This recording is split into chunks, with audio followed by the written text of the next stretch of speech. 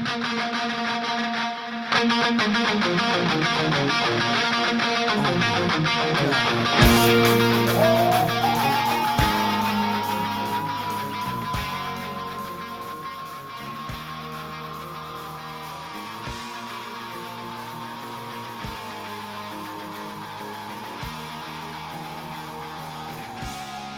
right, let's do it.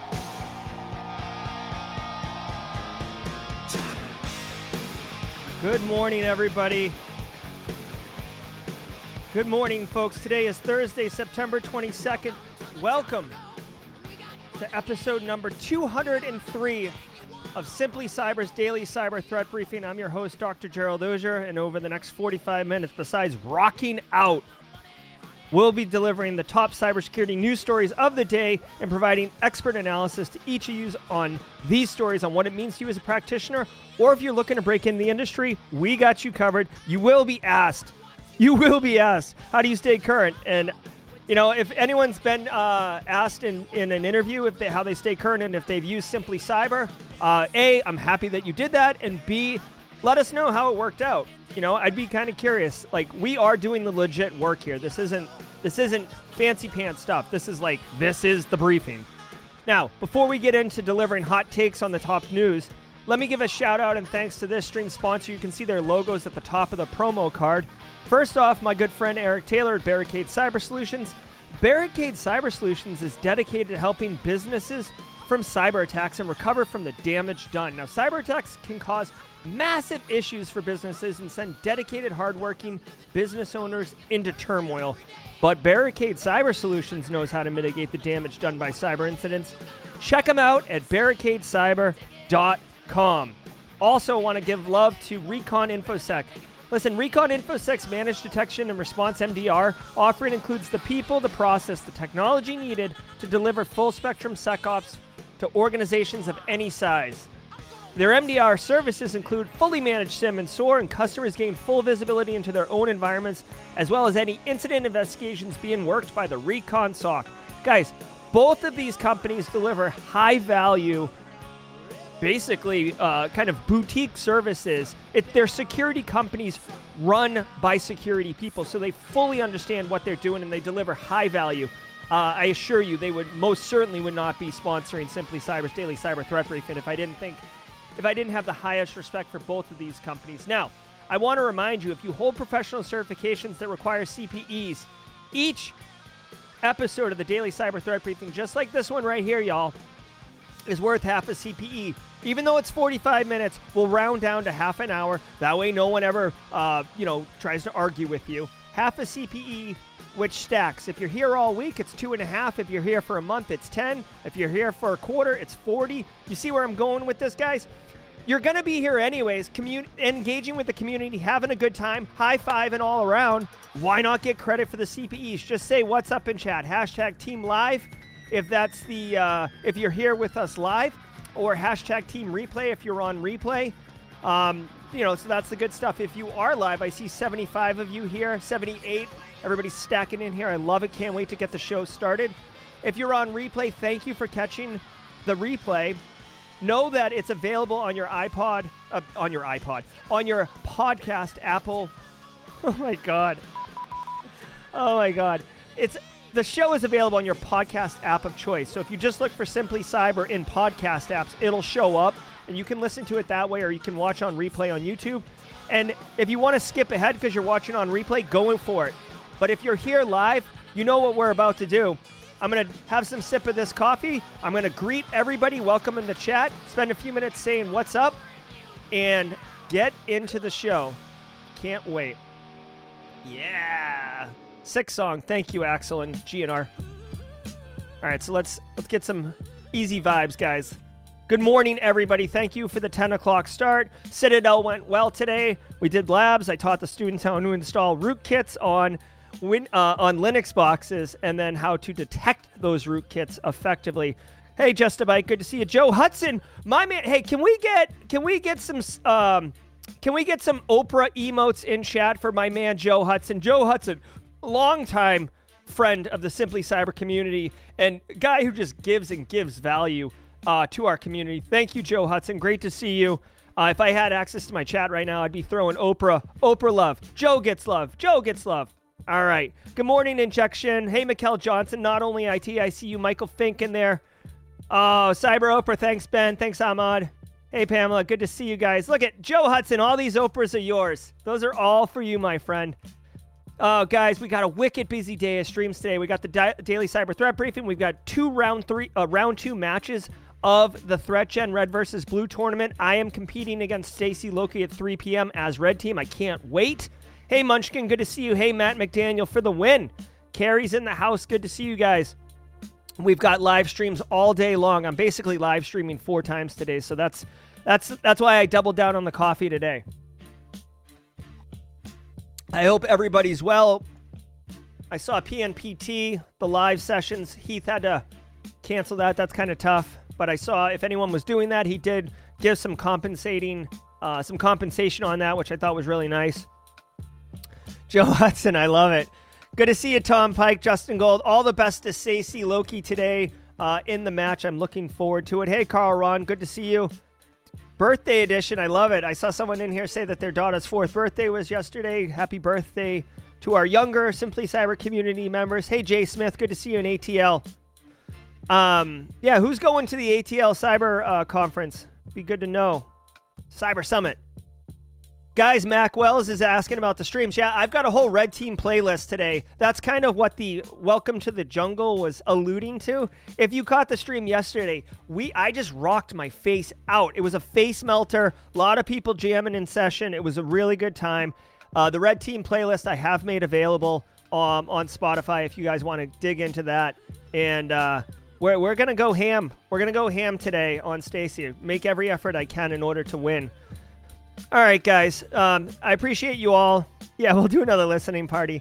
I appreciate you all flexing to the 10 o'clock spot.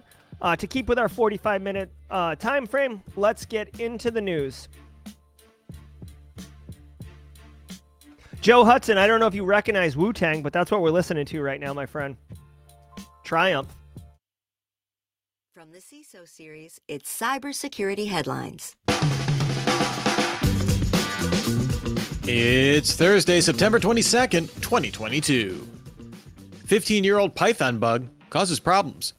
Back in 2007, a researcher submitted a path traversal bug in Python's tar file package, letting an attacker overwrite arbitrary files. Since then, the bug remains open with only a warning submitted to warn developers about the risk. The bug does not appear to be exploited in the wild, but could impact the software supply chain. A researcher at Trellix, Charles McFarland, rediscovered the bug. With help from GitHub, he determined that 588,840 unique repositories include the import tar file function in code, spanning a wide range of industries. McFarland estimates that around 60% of those contain the bug. Trellix released a patch in a forked version of the impacted repository. Wow. Okay, so you don't see this often. It's not uncommon for vulnerabilities to be disclosed and then people to just, I don't want to say ignore them, but not pay respect to them. This one, 15-year-old Python bug, pretty interesting. The fact that it was rediscovered by a security researcher is kind of crazy. The headline says 350,000 projects. In the story, the actual reporter said over 500,000, so this is a much bigger issue than we would think. If you're able to successfully exploit it, you're able to do directory traversal, which means that you can kind of break out of the directory that you're in and go up directories and then come back down. So you could actually, theoretically go up to the root directory and then come down into a binary directory or C Windows directory, right? Where you could start calling executables, presumably.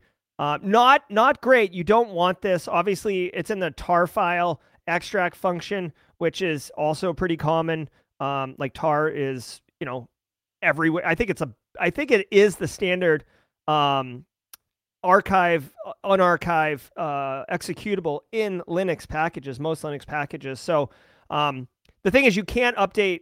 I don't think you can update tar to get it to fix. It's like the Python. Well, I guess Python is an interpreted language, so you could fix it like that. You don't have to recompile any code or anything like that. That's one of the cool things about Python or about interpretive languages. So long story short, this is everywhere. This to me isn't like the internet's on fire kind of thing, even though it is everywhere.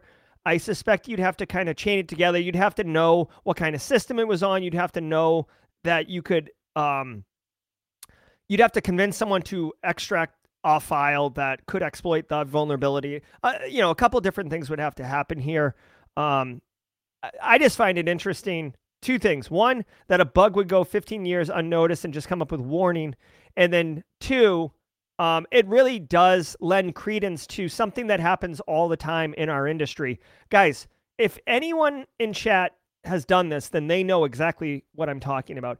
If you run a vulnerability scanner in a production environment, you are going to get tens of thousands of results, like in a regular sized environment, like anything that's like an actual business, right?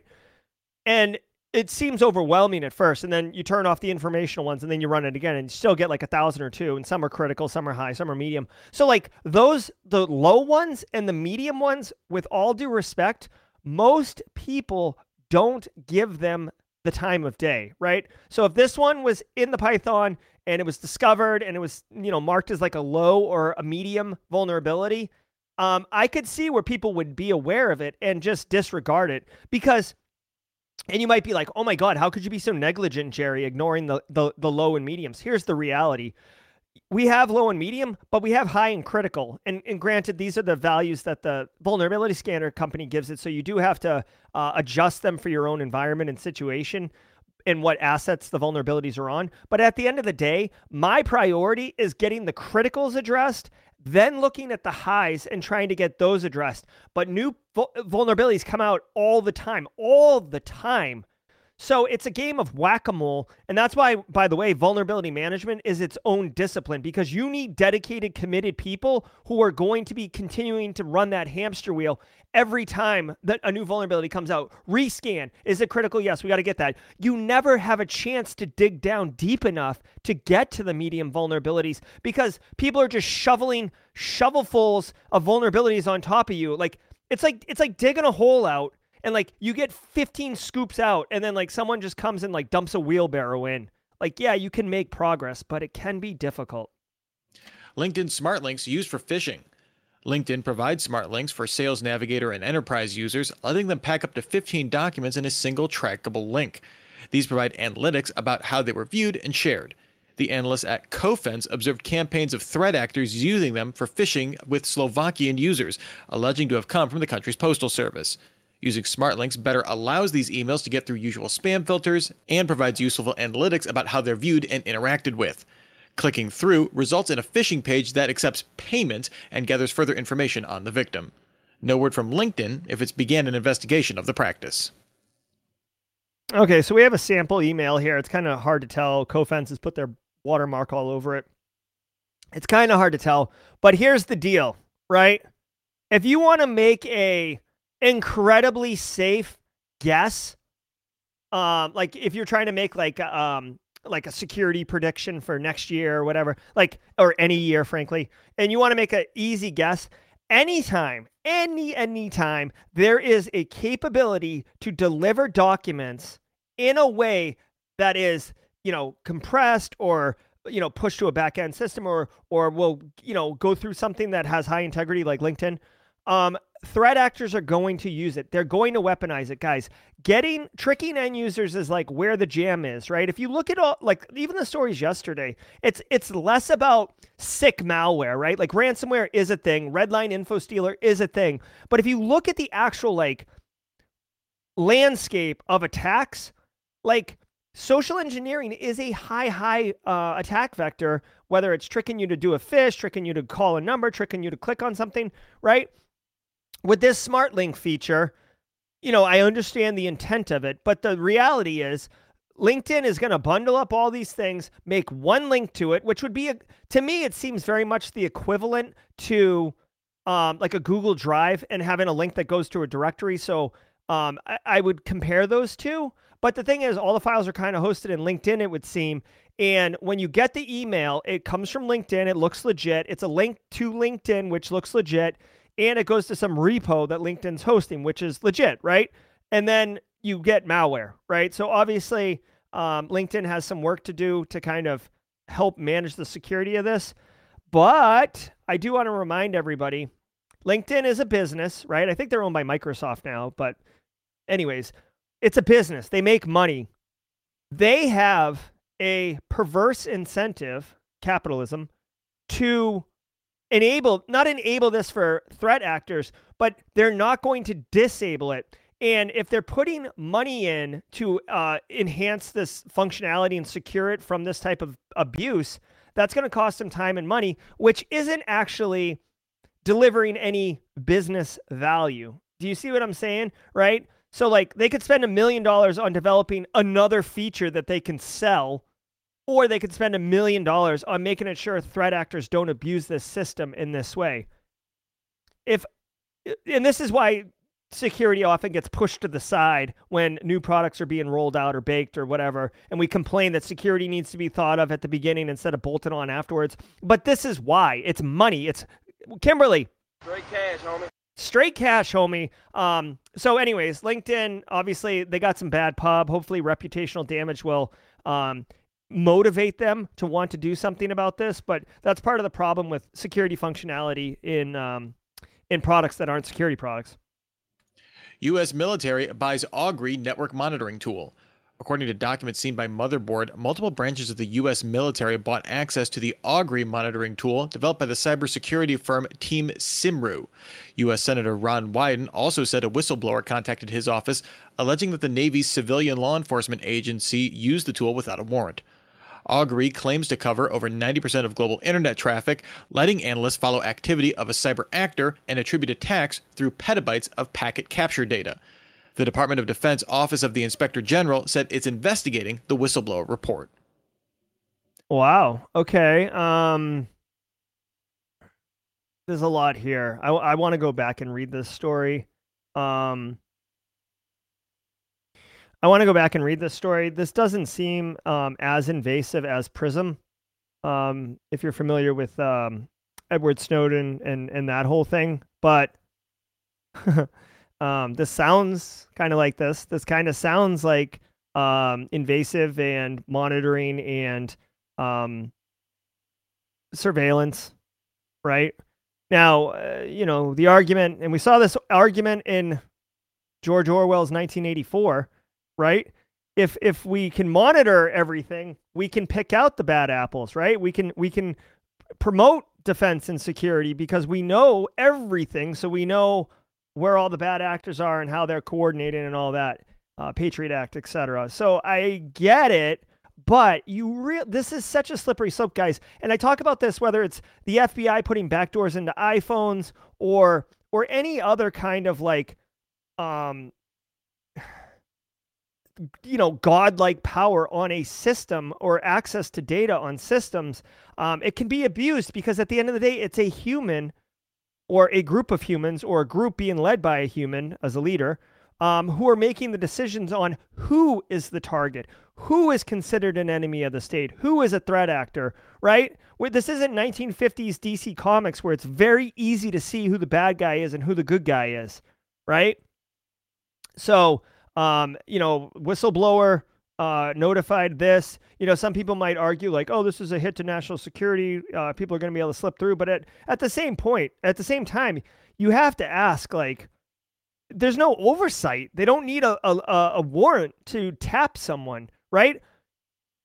It says right here, warrantless use. Warrantless use. And now it becomes kind of a military state, right, guys? You got to be careful. It's a slippery slope. So anyways, that's all I'll say about this one. I am going to go back and dig into this a little bit. I'm kind of curious.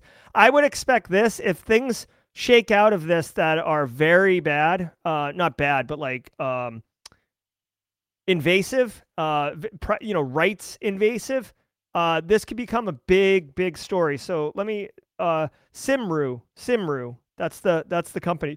We'll have to, how this might come out, how Team Simru actually gets all this data and then sells it.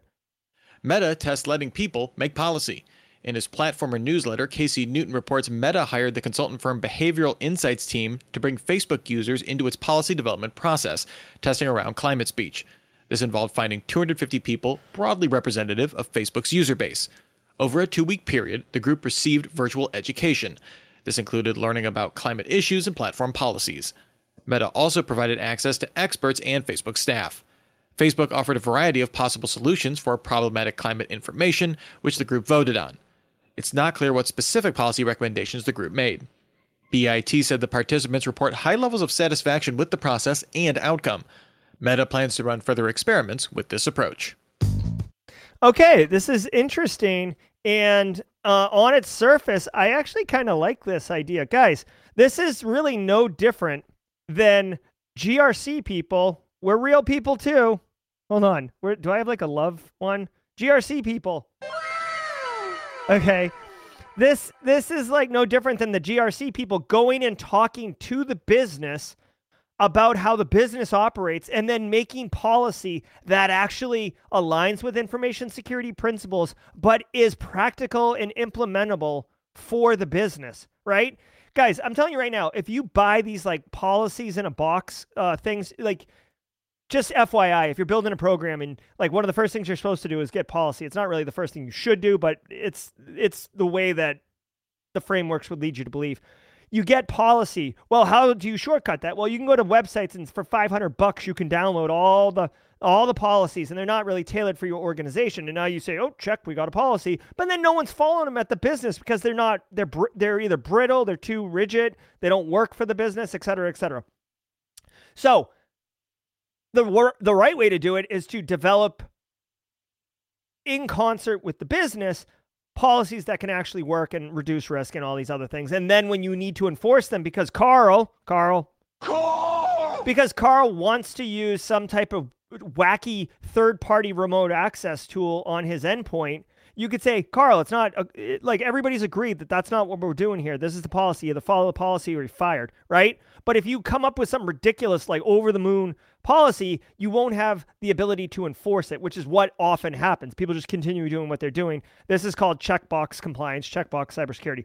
So anyways, Facebook experimenting with allowing the business, aka the user community of their product, to be involved in helping develop policy. And I appreciate that they went one step further to educate those people and give them access to experts instead of just picking 12 people who are wicked polarized over here and 12 people who are polarized on the other end, and then just have them like duke it out and then come to a stalemate, right?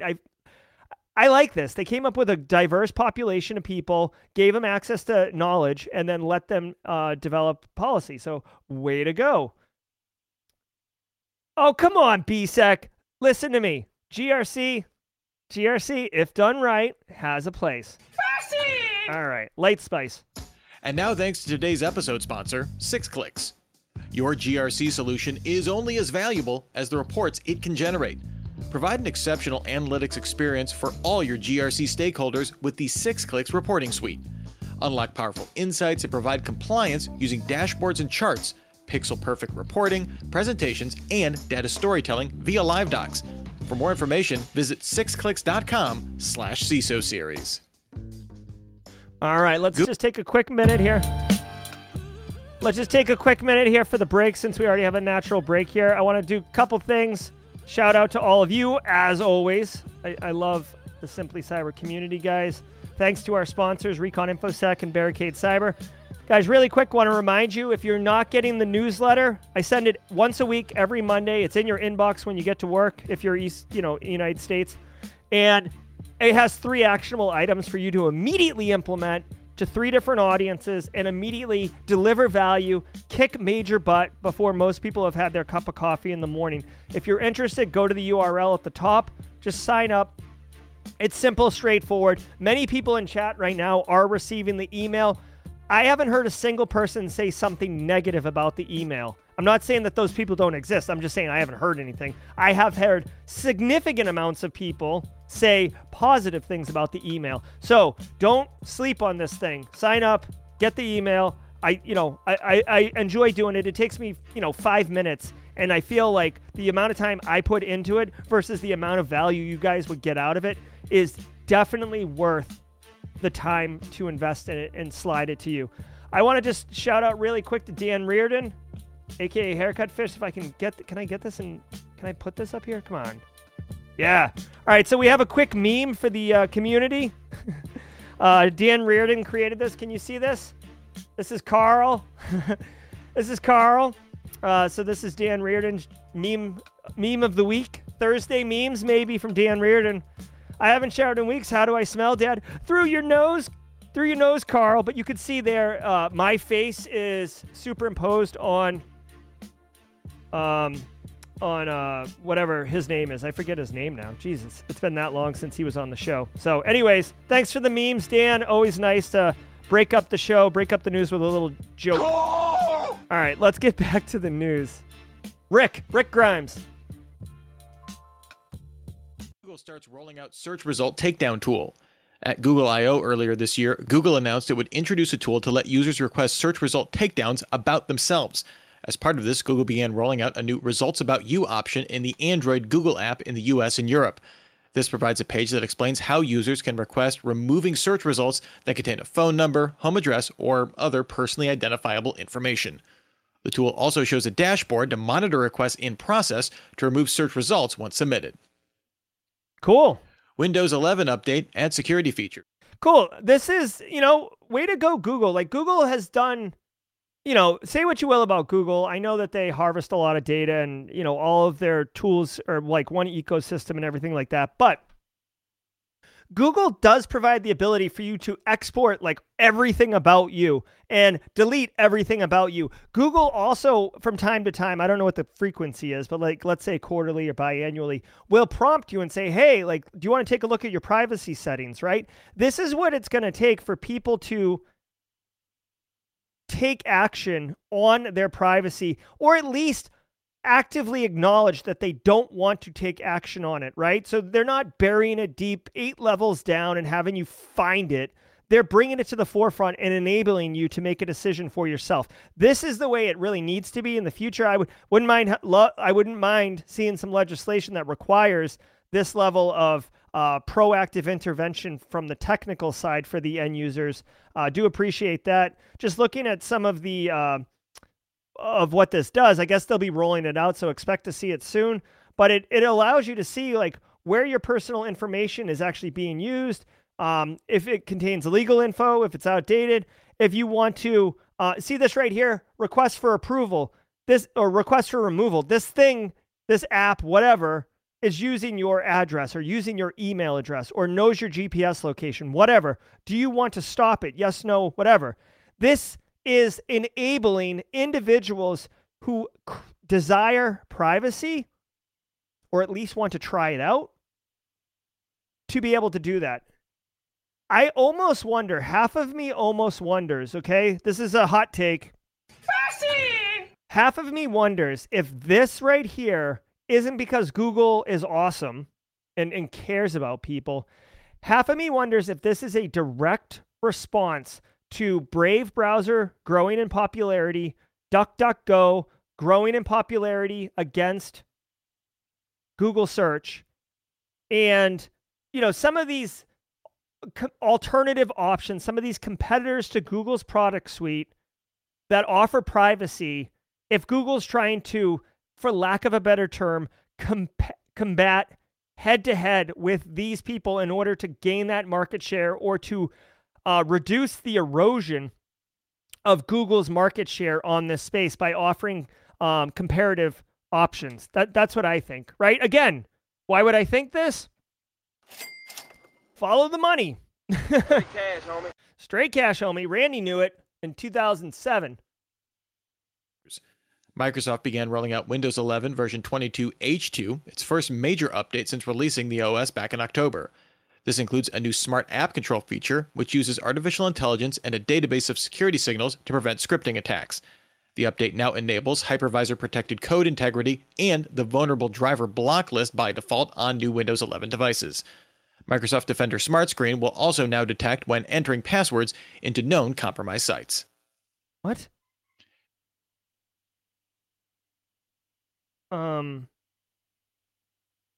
Okay. So there's a problem here. Okay, so first of all, let's talk about what it is on the surface. Windows 11 getting a whole bunch of new security features. Way to go, Microsoft. Thank you. Windows 11, I'm on Windows 11. I know it's basically like it's like a Mac OS skinned Windows operating system, but whatever. There's this homogeneous convergence of operating systems. People like the bubblegum GUI, so fine, whatever. They're adding security functionality. Love it, love it, love it. Many, like 80% plus or 90% plus of all corporate users internationally use Microsoft. They have AD backend, so it's definitely in Microsoft's interest to invest in security, as opposed to what I was talking about earlier with whatever that company was that I said invested. Oh, LinkedIn wouldn't be motivated to invest. Now, here's where I have a problem.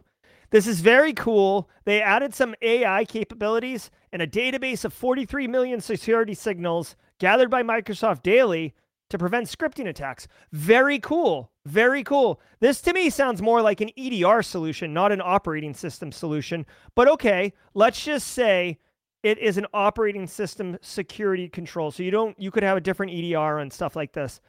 People, if your computer is not connected to the internet, how are you getting access to this? Now, granted, I guess you could make the argument that if you're not connected to the internet, then chances are you're not pulling down malware, clicking on links and email and stuff like that. So as I'm thinking through it right now, probably reduced input, but this is pretty cool. But I wonder how much load this is going to put on your system, if any. Possibly not. It would be interesting to experiment with this in a lab, like run some put Node EDR on Microsoft Windows 11 this version, and then run things like Redline Info Stealer or that Lockbit 3.0 ransomware or whatever, and just see how it works. Now, the final thing I'll put out here, and this is a prediction, this includes app control enhancements, vulnerable driver protection, enhanced identity protection, simplified password management, etc. Very cool. The security research community loves it when Microsoft releases new security things, because it's almost, in my opinion, it's almost like a race to see who can do something to bypass or circumvent these security control settings. Get a script to run, get some type of custom app to run, get a vulnerable driver exploited, right? So stay tuned for that. I wouldn't be surprised if we saw a daily cyber threat briefing story in the next, let's give them like 4 to 8 weeks before like a news story comes out about, the new hack. Mark tape, I call it. Okay. TikTok shuts down political monetization. Ahead of the U.S. midterm elections, TikTok turned off all advertising and monetization features for politicians and parties on its platform. Over the coming weeks, the platform will ban all campaign fundraising, including prohibiting politicians from directing viewers to websites to make donations. TikTok said it will use a combination of human review and automated systems to remove calls for political donations. Accounts from governments, politicians, and parties will also need to apply for verification. This doesn't appear to be a temporary shift in advance of the elections, but a new permanent policy for the platform. Interesting. Okay, so they're specifically banning political fundraising. A couple things come to mind. One, okay, that is gonna hurt some people, but at the end of the day, in my opinion, at least U.S. political fundraising systems, the super PACs, right? There is a very wealthy 1% in the United States, right? With deep pockets, who are very highly motivated to put certain people in certain positions of power because it benefits them. Straight cash, homie. Right? The amount of fundraising that you're getting on a social media platform from, typical consumers of these platforms, I don't think they're like businesses, right? So I guess I'm just thinking what's the real impact? This looks great that TikTok has taken a stand or whatever, but if you raise $1 million or $2 million from donations on a TikTok campaign, that pales in comparison to the $75 million donation from an anonymous investor, who runs a hedge fund or some crypto giant or something. You know what I mean? So I don't think this is as impactful as it might sound, in my opinion, right? I might be wrong, in my opinion. The second thing that I think is interesting is, again, TikTok is run by Just Byte, Chinese company. China and the United States are kind of in this quasi-cold, it's not a cold war, but there's a very cold between the two of them, and if political campaigns aren't able to raise funds, maybe certain campaigns aren't able to work. So like not that this is eroding the election process or anything like that, but it certainly doesn't help it. The other thing I would say is more important to social media platforms, TikTok, none of this says that they're going to be suppressing political discourse on the platform, right? So we saw that with censorship on Twitter during the 2016, and like all this is like paid Russian bots trying to stoke up animosity and pro whatever sentiment.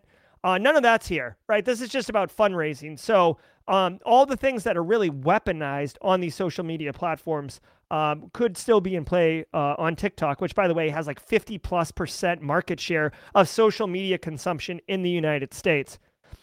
Simply Cyber's not there because I'm too old and out of touch, so I don't know how to use TikTok with any level of efficacy. So we'll be safe over there.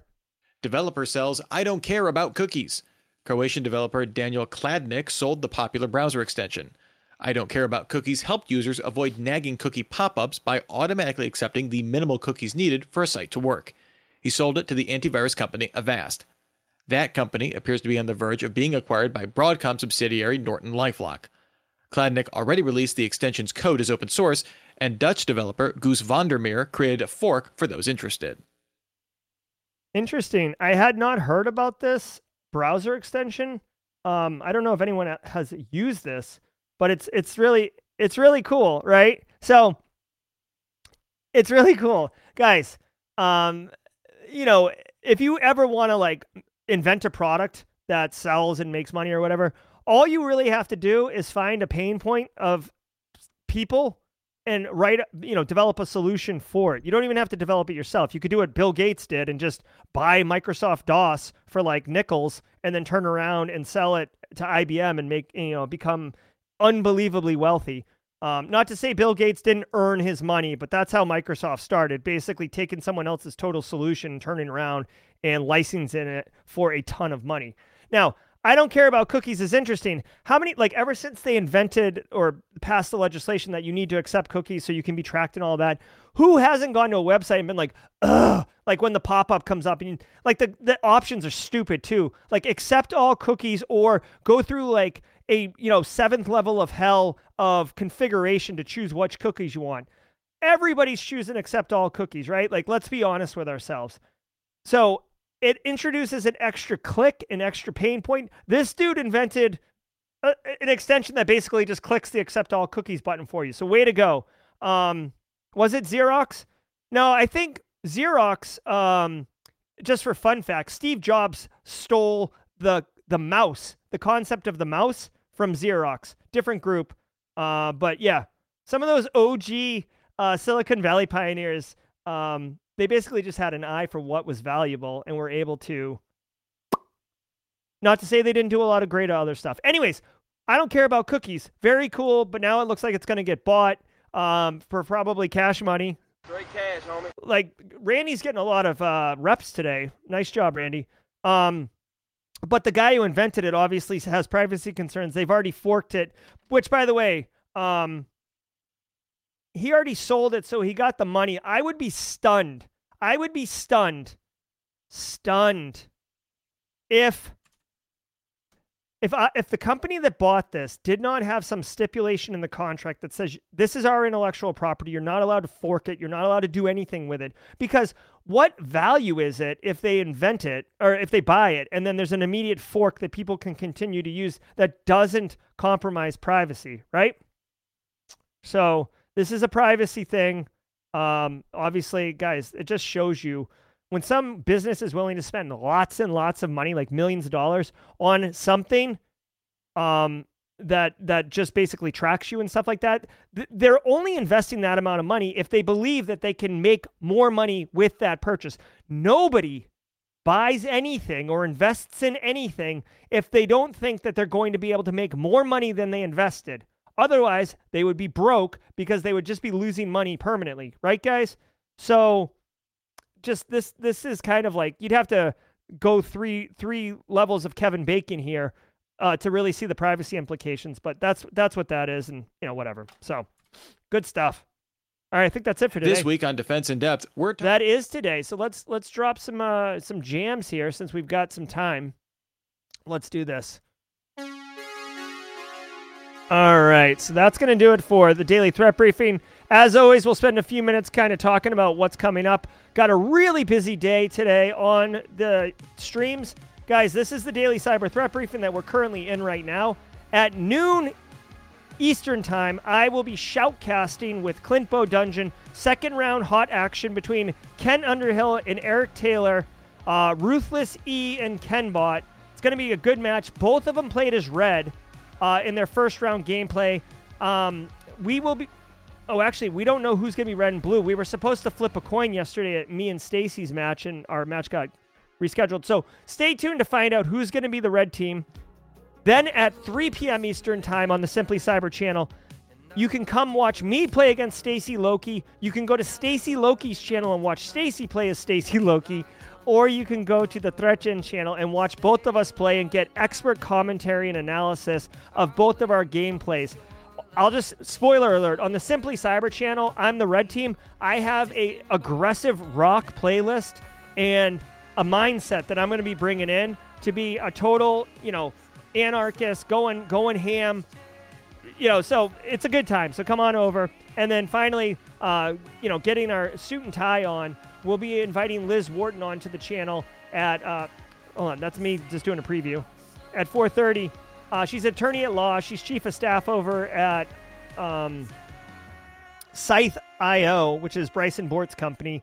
And we're going to be talking about avoiding C-suite cyber chaos. So I'm going to be going all the way from like lone wolf hacker guy all the way up into the boardroom with this conversation with Liz. It's going to be an awesome day of activities. I hope you guys can join us for some. Just keep Simply Cyber kind of not on the back burner, like maybe on the front left burner. Like, let's be honest, like most of us use the front right burner. Am I right? So keep that hot action. Keep Simply Cyber in hot standby, and we'll have a good time. Let me check chat here. Definitely appreciate all of it. Hey, Brent Gary, good to see you, my friend. Good to see you. Hope you and Emerson are good. Yeah, Jay Smith, guys, if you don't know, when I play as the red team, I have wardrobe changes depending on what my situation qualifies for. If I'm in the hacker studio operating, I got the hoodie with the hacker logo. If I'm going on site, I've got, my clipboard, my blue team stuff. On Monday, I actually ate a blue lollipop, so my tongue was blue. I just blended in with the production staff. They didn't even notice me, okay? Munchkin wants me to do an emo haircut. I don't know if that's my speed. 2 p.m. Eastern is Pantera time. 3 p.m. is when the match starts. I will be going live about 10 minutes early so I can properly flip out and get into that mindset of the hacker. Thank you, Jeremiah Gutierrez with TCM and the GRC course. If you guys don't know, Simply Cybers or whatever, Jerry's, whoever, me.